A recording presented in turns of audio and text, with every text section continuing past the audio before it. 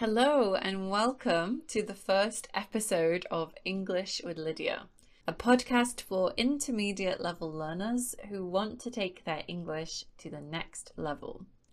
My name's Lydia and I'm an English teacher from England. I'm also a language learner like you. I've been learning Mandarin Chinese for many years now, so I understand the challenges you're facing at this stage in your language learning journey. I want to help you overcome these challenges and become a more confident and fluent English speaker. If you don't already follow me on Instagram, you can find me at English with Lydia. And if you enjoy this podcast, then feel free to send me a message on Instagram. I'd love to hear what you think. In today's episode, I'm joined by Rhiannon. Hello. Hiya. Would you mind introducing yourself? Yeah, of course. My name's Rhiannon. I'm an English teacher and I run my own business running English discussion courses for high-level students where we talk about really complex, interesting topics. I've been teaching now for about 10 years, primarily in the UK, working in language schools, but also in Spain, Belgium and Ecuador. Lovely. So Rhiannon and I are going to be talking about something called the intermediate plateau today. So first, could you explain to us what this is? Yeah, of course. So any plateau, and they can occur at any level, but the intermediate is the famous one, is a period of time when you stop or seem to stop improving. And it usually happens after another period where you've been improving quite a lot and you're feeling great. And then suddenly everything slows down and you start to panic. Exactly. So we're going to be talking about why this happens and what you can do when this happens. And firstly, I think it's important to say that if you're listening and thinking, I have this problem, then you're definitely not alone. This happens to everyone at some point. It happened to me in Chinese. Rhiannon, has it happened to you before? Absolutely. Yeah. I lived in Spain for 2 years and probably about 3 months in, I hit my first plateau. I improved loads when I first moved. And then it was about 6 months where I couldn't really notice any changes at all. And I was learning, but it wasn't coming out of my mouth. It was staying in my brain and I didn't know it was there. And then, yeah, about 6 months later, I had another jump. So I was learning things, but I didn't see it happening at the time. Exactly, yeah. I think often it's in your mind. You feel like, you might panic because you feel like you've just stopped making progress completely, but it is happening. Absolutely. As long as you're doing all the things that you need to do to improve, of course. It is possible not to improve, but if you're working hard and you're using English, then I can guarantee that something is going in. Definitely. So let's talk about some of the reasons why it happens. So what's one of the possible reasons for this?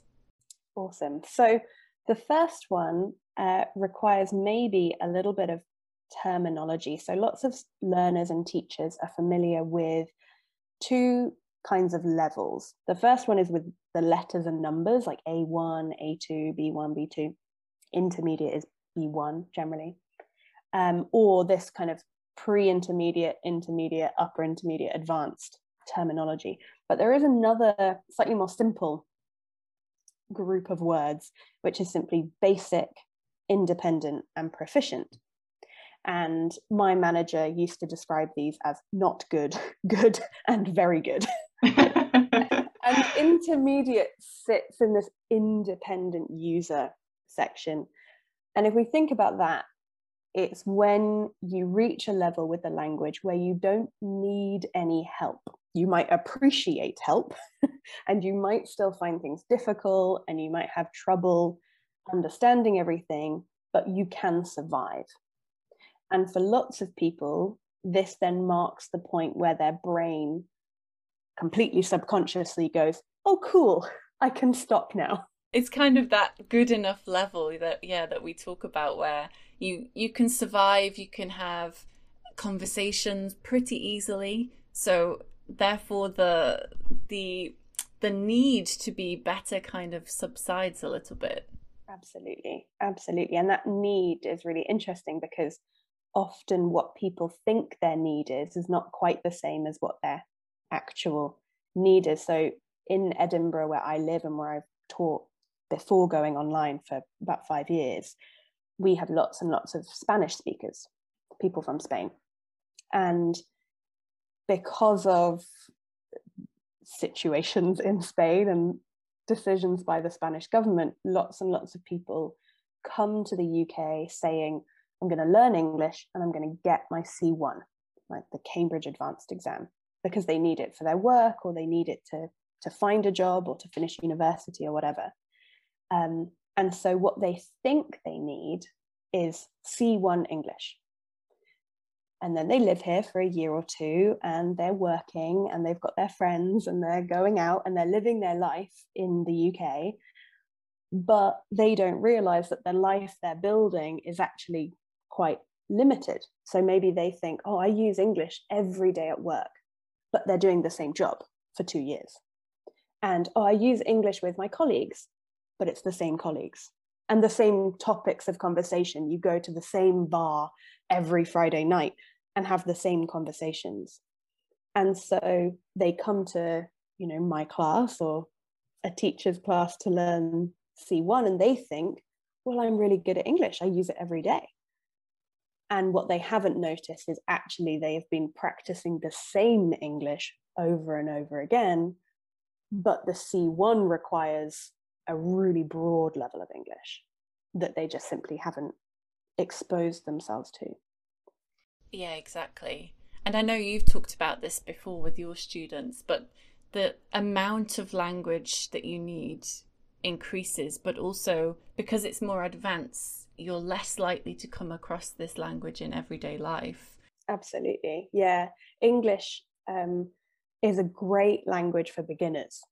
You can jump in and start making, terrible, incorrect sentences really quickly. You just need some vocabulary and some verbs because we don't have really complex conjugations. We don't have like loads of cases that you have to change every noun for. You can just jump in and have a go.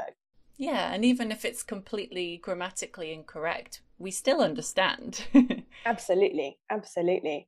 And that's fantastic.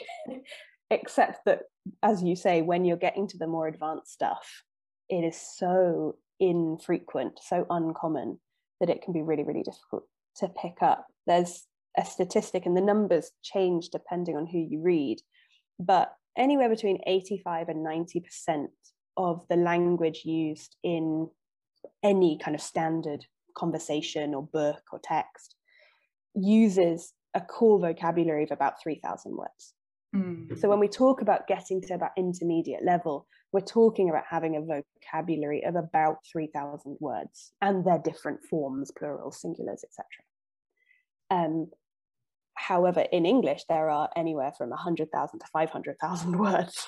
Nobody knows all of them. No. But there's certainly at least kind of 30,000 that most kind of adult educated native speakers would be able to use if they needed them.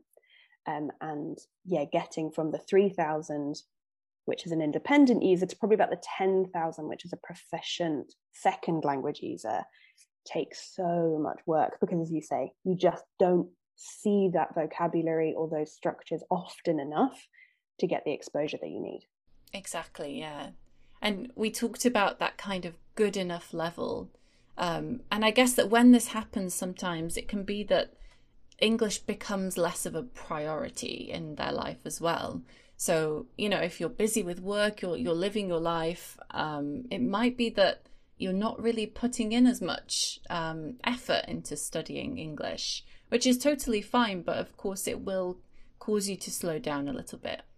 Absolutely, absolutely. And often if you hit a plateau, it's worth, instead of panicking about it, it's worth thinking, well, is this good enough for now? And am I happy with it for now? If you've got the English that you need to do all the things that you need to do, maybe you have got time to focus on other things in your life, and that's great. You don't want to be spending your whole life worried about English. Exactly, yeah. So let's talk a little bit about what we can do when this happens then. So what advice would you give to someone at this stage in their language learning journey? I would recommend expanding your horizons. So that will usually involve taking a look at your life if you're living in an English speaking environment, or your kind of English activities if you're not, and being very honest about what it is that you are using English for, and then what you are not using English for. So for example, if you read, you buy a newspaper every week and you spend the week slowly going through it, that's fantastic. That's an excellent habit. But does it mean that you're not reading fiction? Do you need to be reading more fiction because the type of language that's used is very different, but also the skill is very different. Understanding how a writer wants you to feel or what a writer wants you to imagine is very different to understanding the key events in a news story. They're different reading skills. So for me, it's the key thing is going, what am I doing? And then what am I not doing? And how do I start doing it? Yeah, I think it's very easy to become comfortable doing things that you know how to do and that you've improved a lot with. But it's very, very important to kind of step out of that comfort zone and start challenging yourself and doing the things that make you feel slightly uncomfortable because they are more difficult. Absolutely. And I think that discomfort, to a certain extent, is a really good sign because it shows that you're in a learning place. You're in a place where there is something to learn, and your brain subconsciously will be aware of that and will go, ooh, oh no, I need to know this. Exactly. And you will start learning. Whereas, as you say, if you're sat in your comfort zone, you're worried about other things, and that's great. But as you said, you won't see the progress that you want. Absolutely. And I think when we talk about this kind of level as well, it's totally different to the other stages in the whole language learning process. We go from knowing nothing to knowing something, and that kind of beginner level is very fast progress. It's a different stage. But when we get to this kind of intermediate, upper intermediate, going on to advanced kind of level, we have to do things differently. So it's kind of finding ways to, change your routine, change your study habits. If something's not working for you, then it's definitely time to change that. Absolutely. Yep. Yeah, great. Well, I think your advice will be really helpful for anyone listening who feels like they are stuck at the moment at this intermediate level. So thank you so much for coming onto the podcast today and for sharing your advice. Thank you so much for having me. Don't forget to follow, rate, and review English with Lydia wherever you listen to your podcasts. You can also find me on Instagram at English with Lydia. See you next time.